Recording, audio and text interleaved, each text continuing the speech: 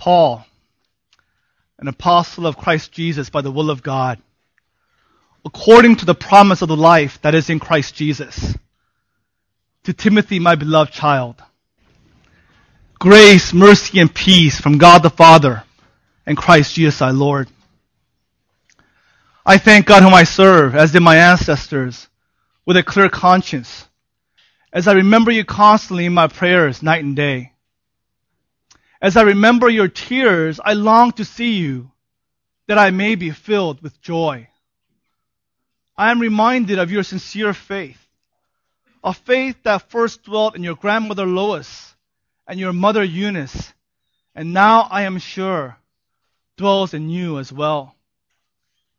For this reason I remind you to fan into flame the gift of God which is in you through the laying on of my hands. For God gave us a spirit, not of fear, but of power and love and self-control.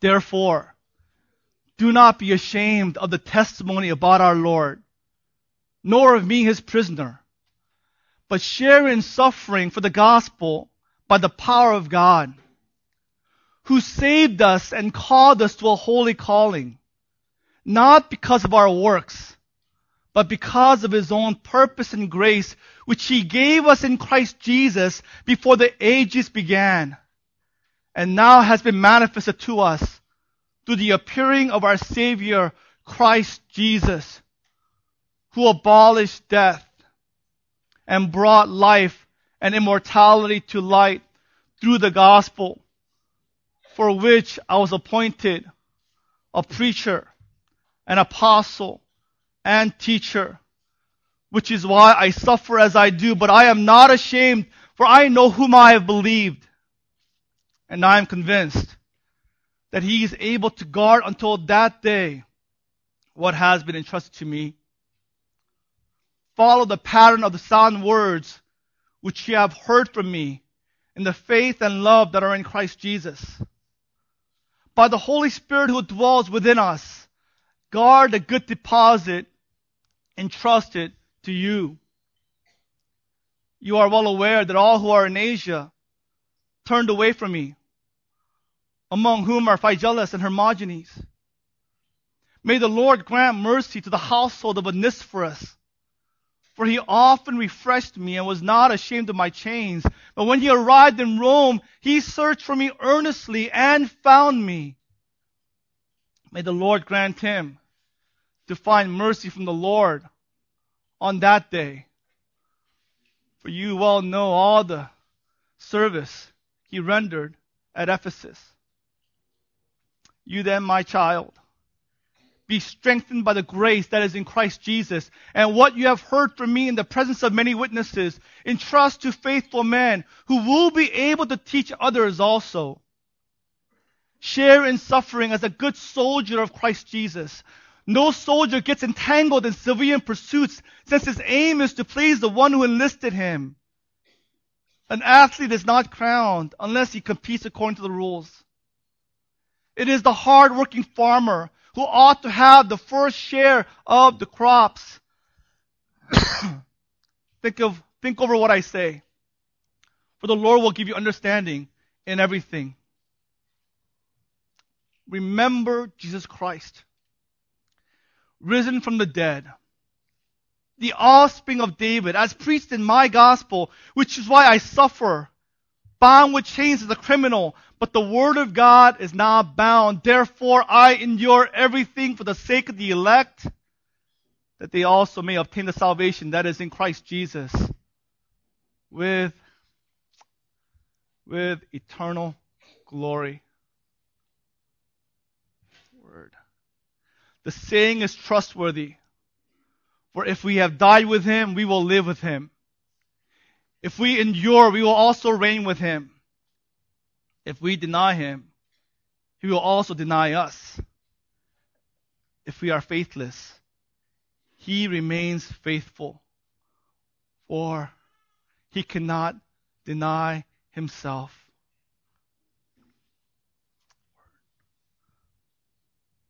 Remind them of these things, and charge them before God not to quarrel about words which does no good, but only ruins the hearers.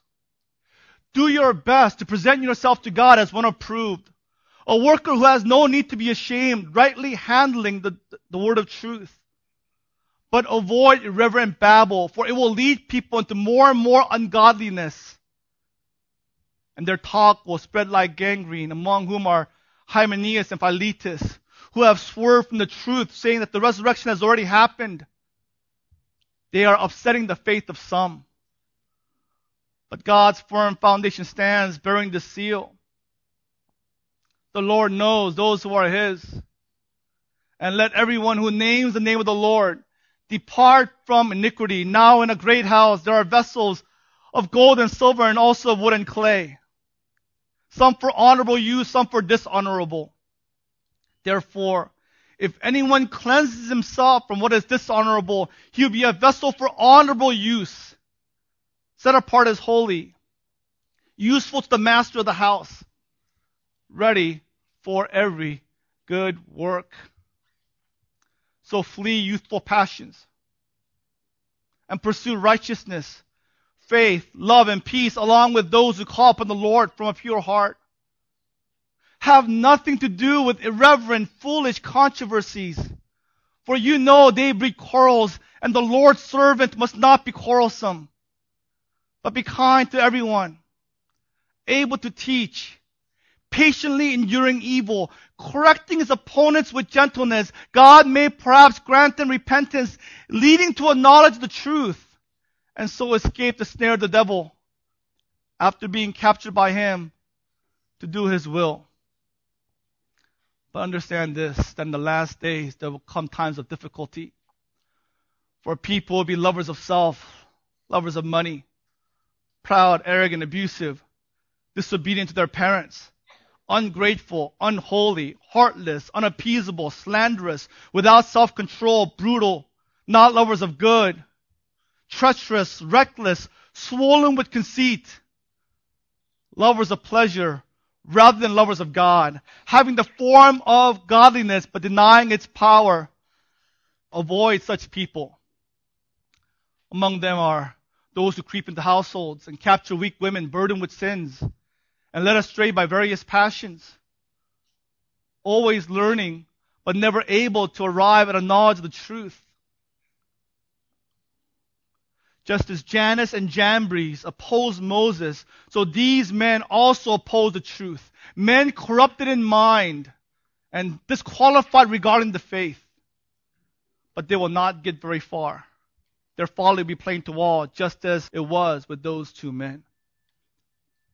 You, however, have followed my teaching, my conduct, my aim in life, my faith, my patience, my love, my steadfastness, my persecutions and sufferings which happened to me at Antioch, at Iconium, at Lystra, persecutions which I endured, yet from them all the Lord rescued me. Indeed, all who desire to live a godly life in Christ Jesus will be persecuted, while evil people and impostors will go from bad to worse, deceiving and being deceived.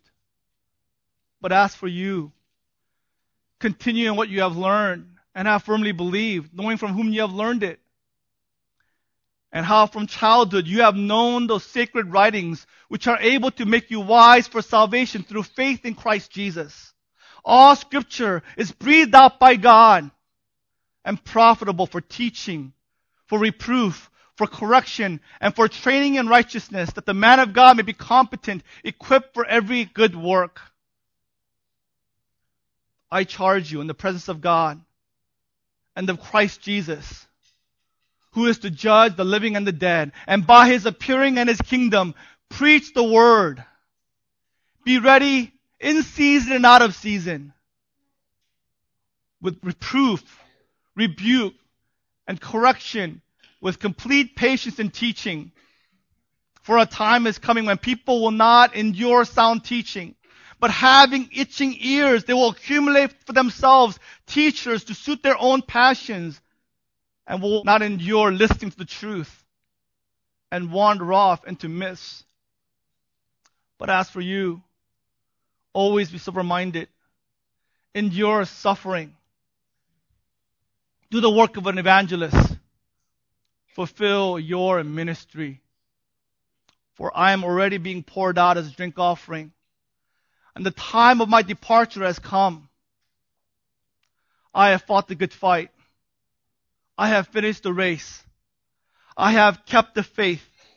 Henceforth there is laid up for me the crown of righteousness, which the Lord, the righteous judge, will award to me, and not only to me, but also to all who loved his appearing.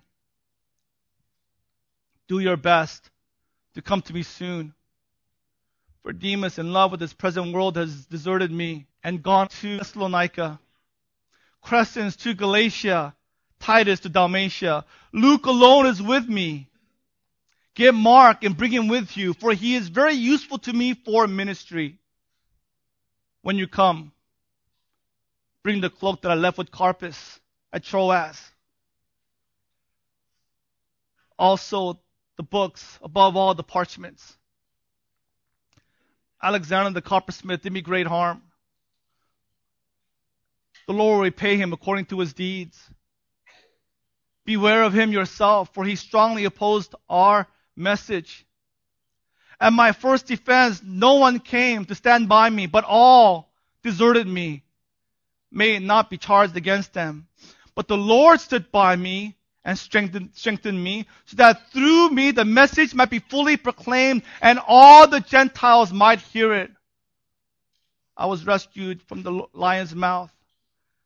The Lord will rescue me from every evil deed and will bring me safely into his heavenly kingdom. To him be the glory forever and ever. Amen. Greet Prisca and Aquila and the house of Onesiphorus. Erastus remains at Corinth. I left Trophimus, who was ill, at Miletus. Do your best to come to me before winter. Eubulus sends his greetings, as do Pudens, Linus, and Claudia, and all the brothers. The Lord be with your spirit. Grace be with you. Let's bow in prayer.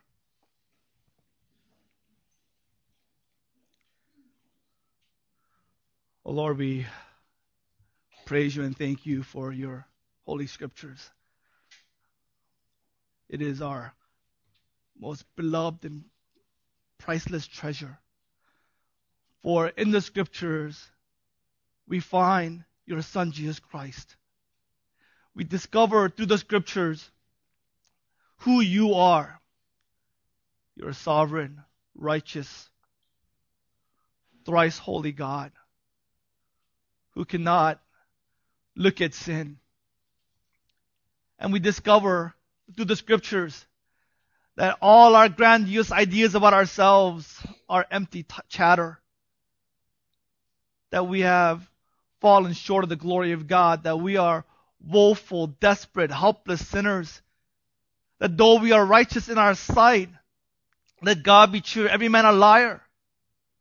That we have a deep, pervasive sin that stains us in our sins and even our righteousness. And we have no standing before you. And yet to our surprise and joy, it is through your Holy Scriptures we are told of the gospel of Christ, the good news of your Son. That though we should have received condemnation and final judgment, you have given us your best. You have given us your Son, and he died in our place.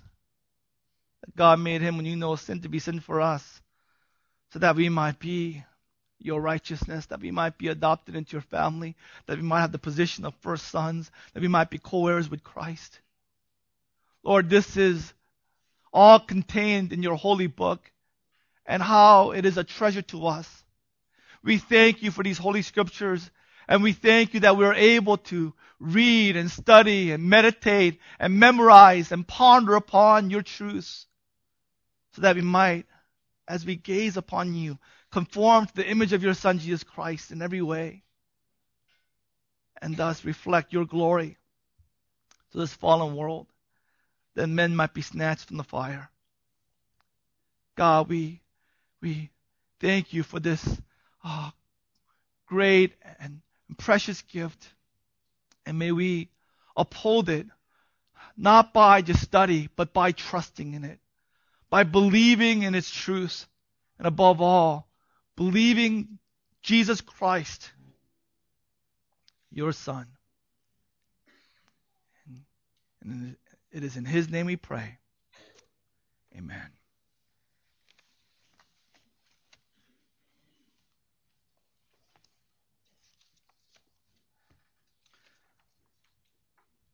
Well, a few months ago, I saw Pastor John Piper recite Philippians by memory.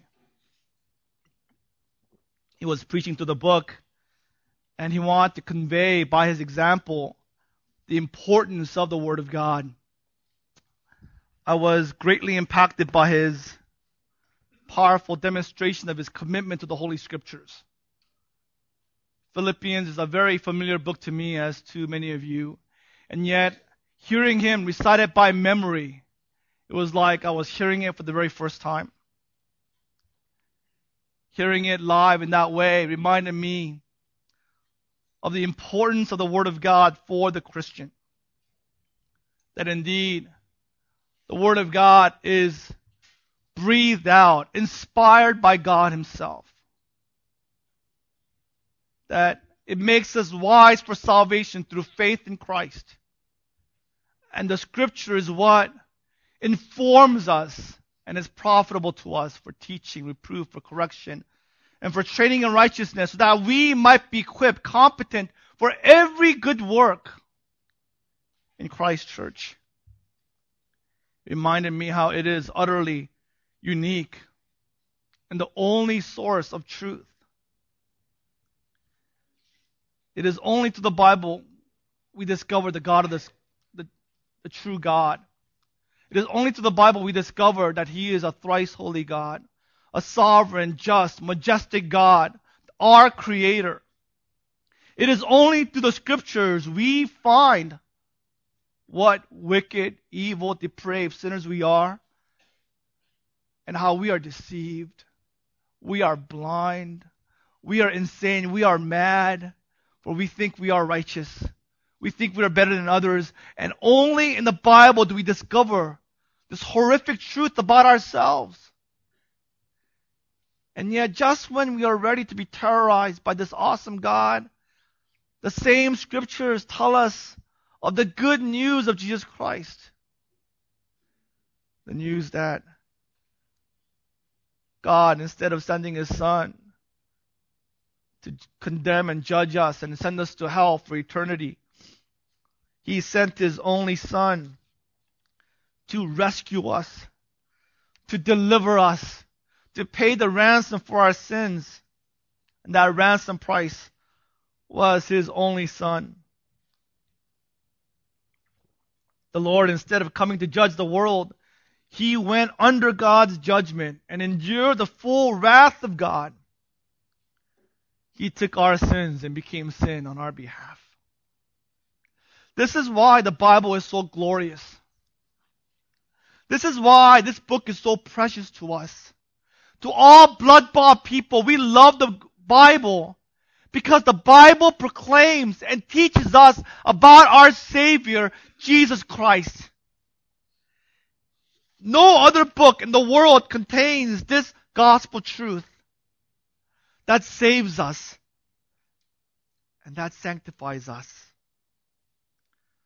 We are so prone to forget this. We are so prone to have a low view of God's Word, to not love it and value it and cherish it as we ought. This is why Pastor Piper's sermon was so impactful to my heart. And so I devoted several months to memorizing 2 Timothy, so that you also might be reminded of the value of God's Word,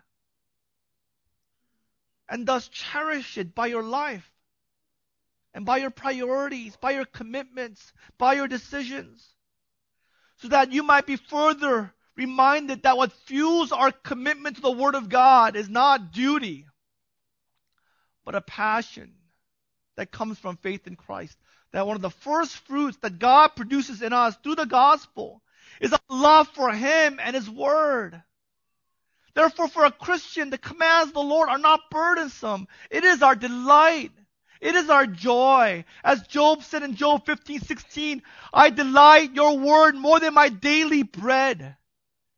It is not duty or obligation. When God saves a man, He transforms his affections. And one of the first affections given to a Christian is this deep, abiding, pervasive longing for God's Word. We want to hear Him.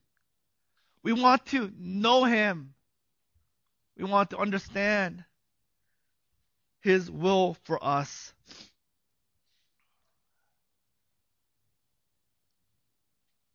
Because of the gospel, we love this book. We love this book because of the one who wrote it. We love this book because of the message of the gospel that it contains. So for the Christian, this is natural. This is a direct consequence of faith. We have this love affair with the Word of God because the Bible reveals to us God's love toward us and helps us to believe and helps us to drive out our unbelief. Psalm 119:25-32, my soul clings to the dust. Give me life according to your word. When I told them my ways, you answered me. Teach me your statutes. Make me understand the way of your precepts, and I will meditate on your wondrous works. My soul melts away for sorrow. Strengthen me according to your word. Put false ways far from me. Graciously teach me your law. I have chosen the way of faithfulness. I set your rules before me. I cling to your testimonies. O Yahweh, let me not be put to shame. I will run in the path of your commands, for you have enlarged my heart. So as Christians, we understand that the Word of God is our non-negotiable. Some adjectives we use for the Word of God that it is vital for our Christian faith. It is crucial. It is essential. It is central. Salvation, sanctification can't get around the Word of God. Scripture, in it we find truth found nowhere else concerning how we are to be saved and how we are to be sanctified through faith in Christ Jesus. Now, I chose this day to recite 2 Timothy because of the portion that we are slotted to study.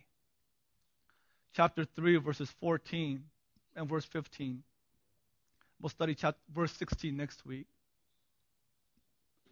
But as for you, continue what you have learned, and I firmly believe, knowing from whom you have learned it, and how from childhood you have known the whole sacred writings, which are able to make you wise for salvation through faith in Christ Jesus. A precious portion of the Scriptures. Here we get an inside view of Paul's heart and an insight into what is in the heart of all godly men and women. In the heart of a godly man or woman, you'll find concern for fellow Christians and concern for the future of the church. An ungodly man is just concerned for himself. Ungodly man is utterly self-centered, self-absorbed, selfish, and what consumes his thoughts, and the favorite topic of his conversation centers around himself.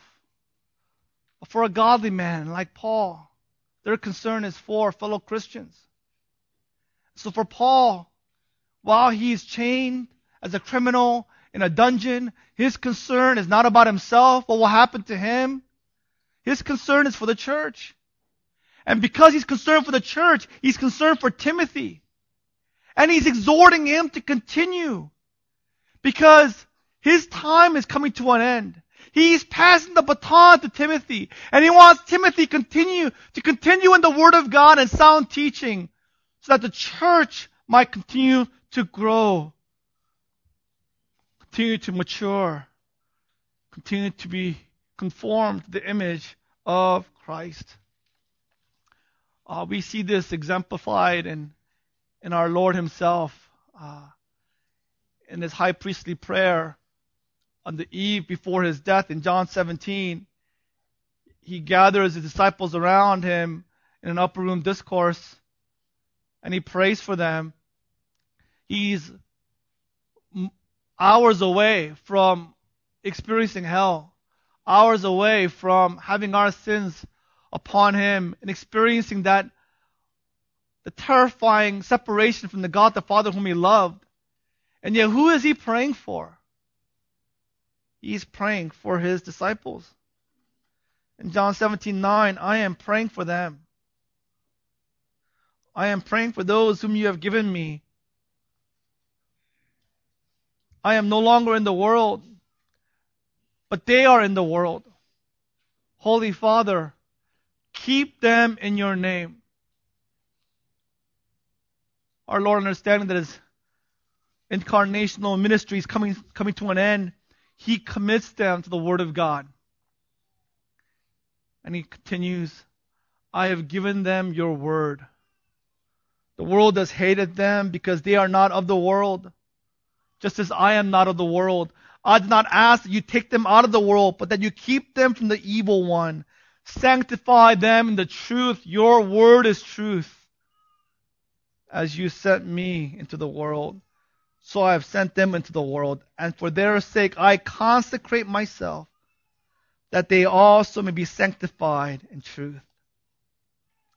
Our Lord his departure was near, so he commits them in prayer to the Word of God. And this is the exact same thing Paul is doing.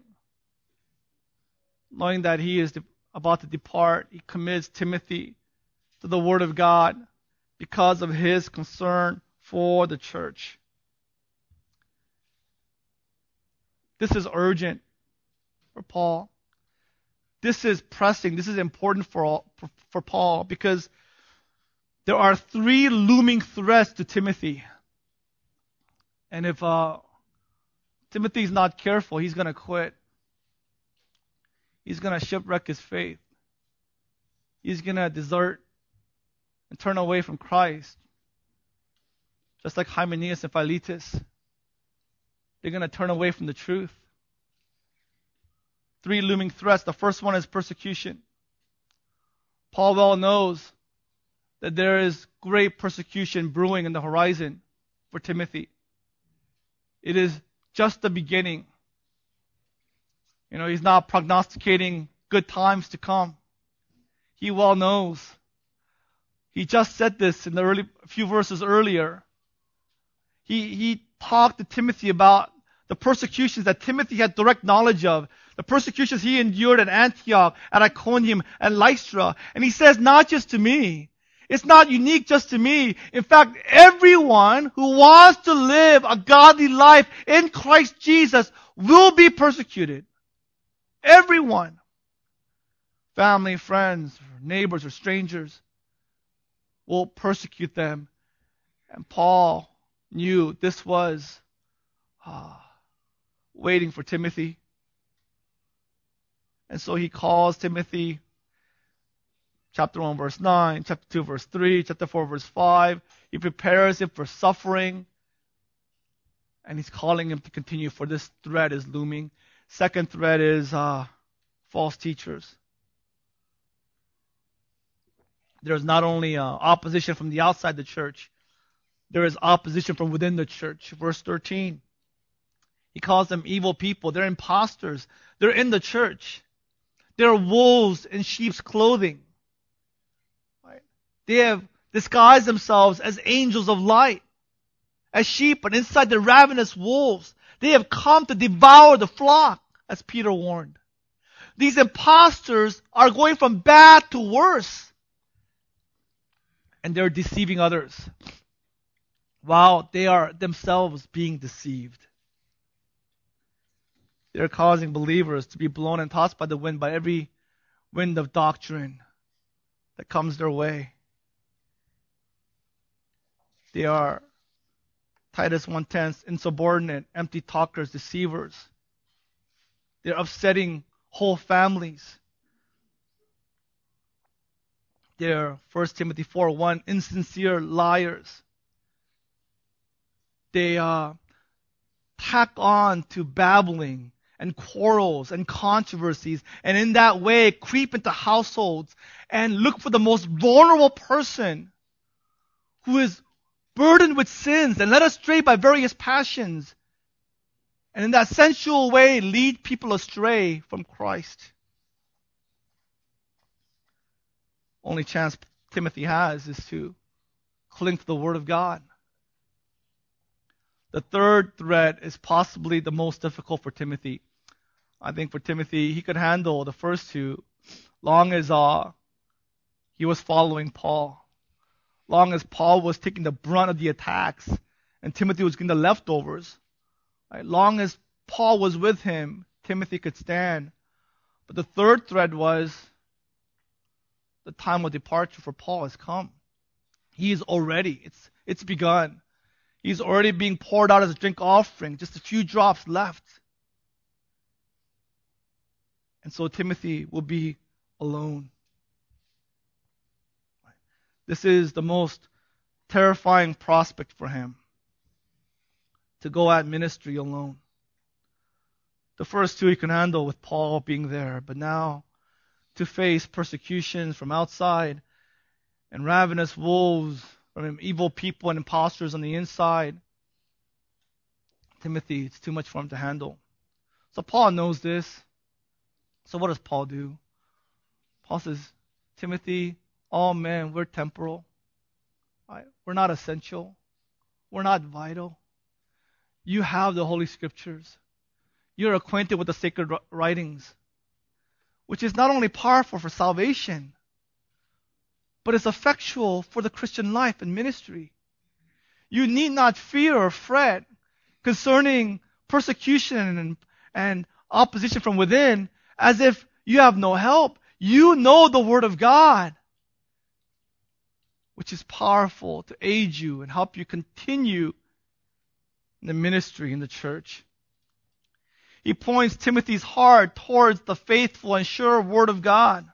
The Word of God that he has been acquainted with since his childhood calls him. This is the only imperative in this passage. Continue. Mene. Do not turn away. Do not turn aside. Continue in the path of truth in what you have learned, meaning these truths, these doctrines, these sound teachings. And not only have you learned this, you've become convinced, firmly believed. It's from Montano, which is related to Mathetes, disciple. It carries the connotation of intentional learning. Timothy had learned the Scriptures and learned this body of doctrine, and he himself took ownership of it. He firmly believed in it. This term means something that is a fixed and firm belief. That's what a conviction is. It's not a theory, it's not an idea, not a preference, but it is his conviction. That means it's non-negotiable. It is not up for grabs. It's a place where you don't compromise. Paul is saying, Timothy, don't let anything change your convictions. Everything else can come and go, but this body of truth, continue in it. Second encouragement he gives is knowing from whom you have learned it. Timothy, be assured of your convictions because you know whom you have learned it. You have learned it from your grandmother Lois, your mother Eunice, and most importantly, you have learned it from me. Now, as those who are committed to the sovereignty of God, we must not go away from the scriptures and discount the human means that God uses for the purpose of ministry. Yes, God is sovereign. His will be done. But God uses normal human means for the work of ministry. And here it tells us that our convictions are greatly helped by the godliness, by the integrity, by the faithfulness of our spiritual leaders. That the conduct of our spiritual leaders have a direct relationship, direct bearing on our faith, on our convictions, on our belief system. This is not the way it is in the world. Right? Your faith about whether politics or philosophies or ideas of economy or business systems or any other social sciences is not dependent on the character of its teachers. In fact, a lot of these teachers are immoral, are sinful men and women, but has no bearing on what they teach. It's about the content, not about the person propagating these ideas. But not in the Christian church. Not in Christian ministry. The character of spiritual leaders has a direct bearing on the conviction of people in the church. We see an insight of why it is so important for us to maintain consistent lives of faithfulness to the Lord. If we are hypocritical, if we are duplicitous, if we're disingenuous, if there is corruption in our private lives, it doesn't just affect our relationship with Christ. It affects the church. And it directly affects the faith of believers. Yes, we know God is sovereign. Yes, God produces faith. It is all by grace. But God uses human means of spiritual leaders in the church and has a direct bearing on God's people.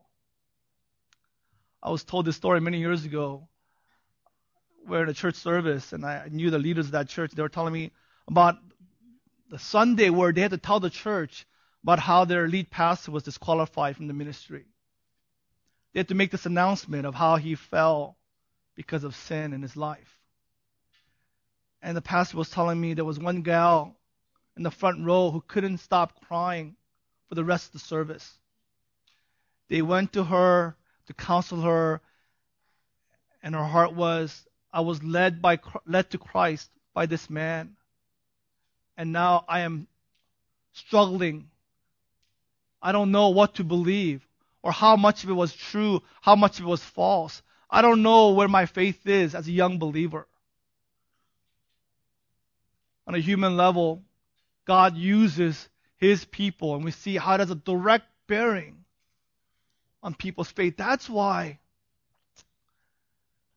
as leaders in the church, we are concerned with our conduct, we're concerned with our affairs, our decisions, our way of life, not for our sake, but for the sake of the church. On Paul's side, it is wholly positive. Paul finished well. Paul says, Timothy, look at these false teachers. Their folly is plain to all, just like Jannes and Jambres. Right? Their folly is plain. Their foolishness is clear. But you've known my life. I finished the race. And knowing this, it should firm up your convictions, your faith. And then verse 15. He points to the sacred writings, the Holy Scriptures. These doctrines that Timothy had firm convictions on were based on the sacred writings that Timothy himself knew. Christianity is not an esoteric religion, an esoteric faith. I read this week on Scientology.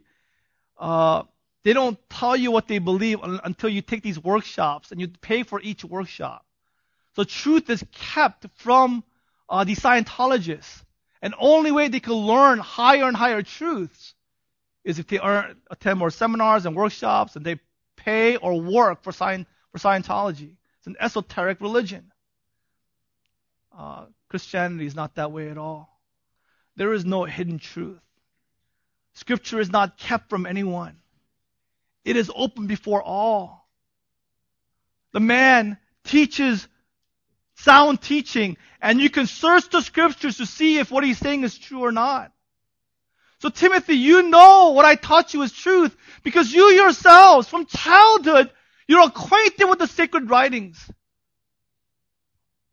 And you know that these sacred writings are able to give you wisdom, to discern truth from error, so much so give you wisdom for salvation.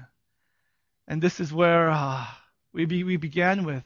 This wisdom for salvation is found only in the Scriptures, only in the Bible. You will not find it in your own hearts. You will not find it in the world, in any religion.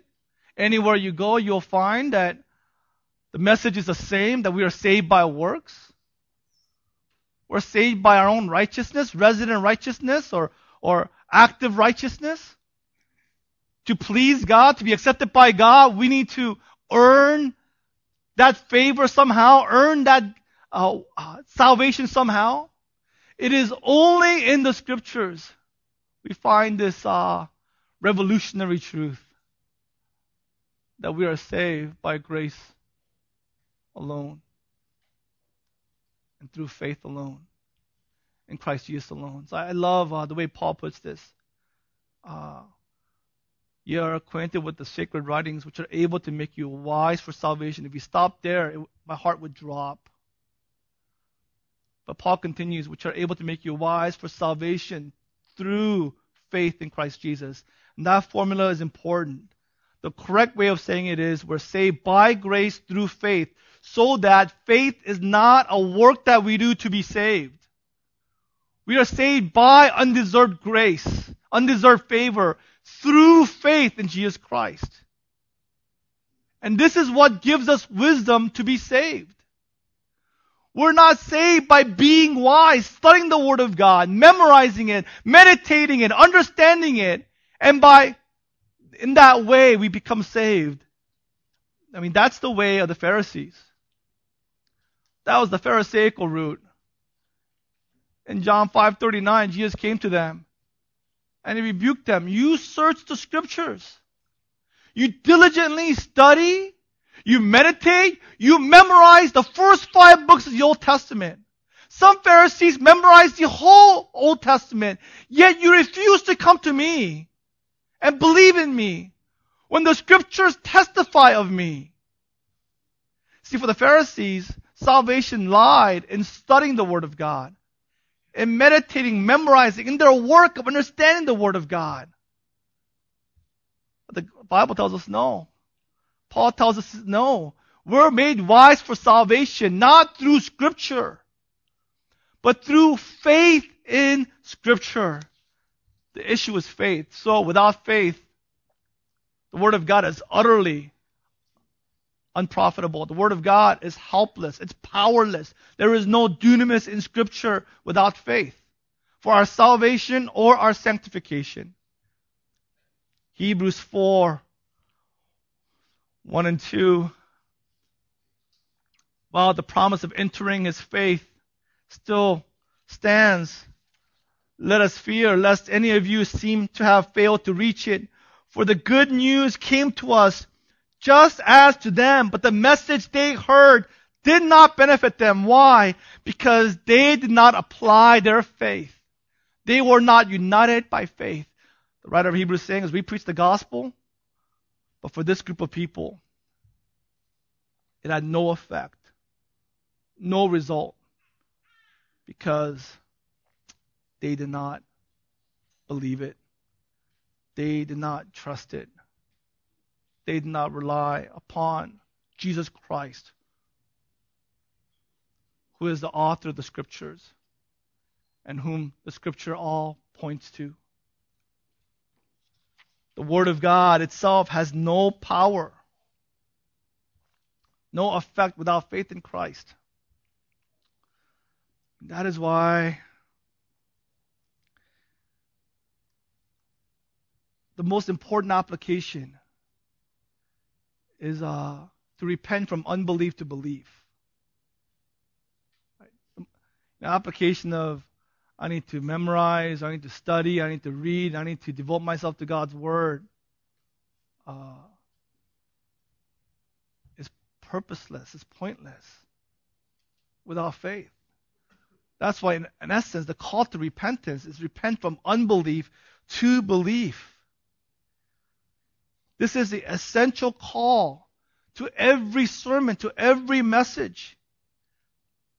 This is the essential call to the whole of our ministry, to call people to repent from unbelief and to believe in Jesus Christ. Because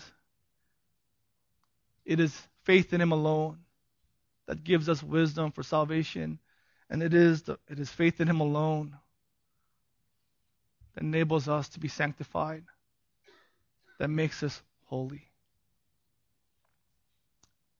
That's why Christless preaching is powerless preaching. That's why a Christless study of the Word is powerless. Christless memorization of the Word is powerless. That's why Christless marriage is powerless. This is why a Christless prayer life is powerless. This is why a Christless evangelism is powerless. If we immerse ourselves in all these things without faith in Jesus, it is to no effect. The end is Jesus Christ,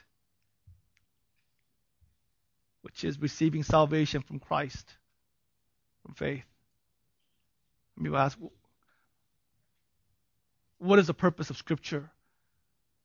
So that we might believe in Jesus and receive salvation from Jesus. What must I do now? No, you believe in Jesus and you receive sanctification from Jesus. And not only sanctification, we receive glorification from Jesus. As we believe, we receive from Christ through the Word of God. The end is not what we do for Christ, but the end is discovering what He has and is and will continue to do for us. Let's pray.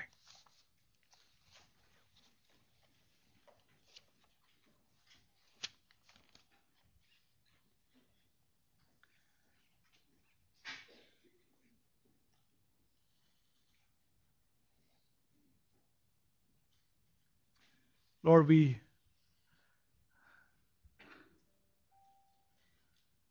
close our time by thanking You for Jesus Christ. It's through faith in Him that we are saved. It is not through our discipline of study. It's not through our wisdom of attending church and listening to Your Word. It's not by any works that we have done, but it's by Your grace, through the faith that You have given to us, that we have been saved and that we are being sanctified. And one day we'll be glorified to be with You forever. Oh God, therefore, in view of this great mercy that we have been given, Lord, our heart's prayer is that You would grow in us a deep, abiding, passionate longing for Your Word. That our relationship with the Word of God would not be one of duty and obligation, would not be one of dry discipline, of relying on our flesh, forcing ourselves to open its pages. But Lord, it would be a work of faith because we believe and because we understand Your love for us And because we understand the power of the Scriptures to liberate us from unbelief to greater faith in you, Lord, grant to us by grace a deep longing and a hunger and a thirst for your Scriptures, where we are lost in it. We savor it. It is our morning meditation. It is how we close our evenings. And throughout the watches of the night, your truths are on our lips because of your love for us. God, forgive us. Lord, forgive us for our legalistic view of the Word of God and how we have treated it so by having a low view of it and a high view of ourselves. Oh, Lord, forgive us. Lord, may we close our time by just glorifying you by faith and waiting for you to create this love for your word in our hearts. In Jesus' name we pray. Amen.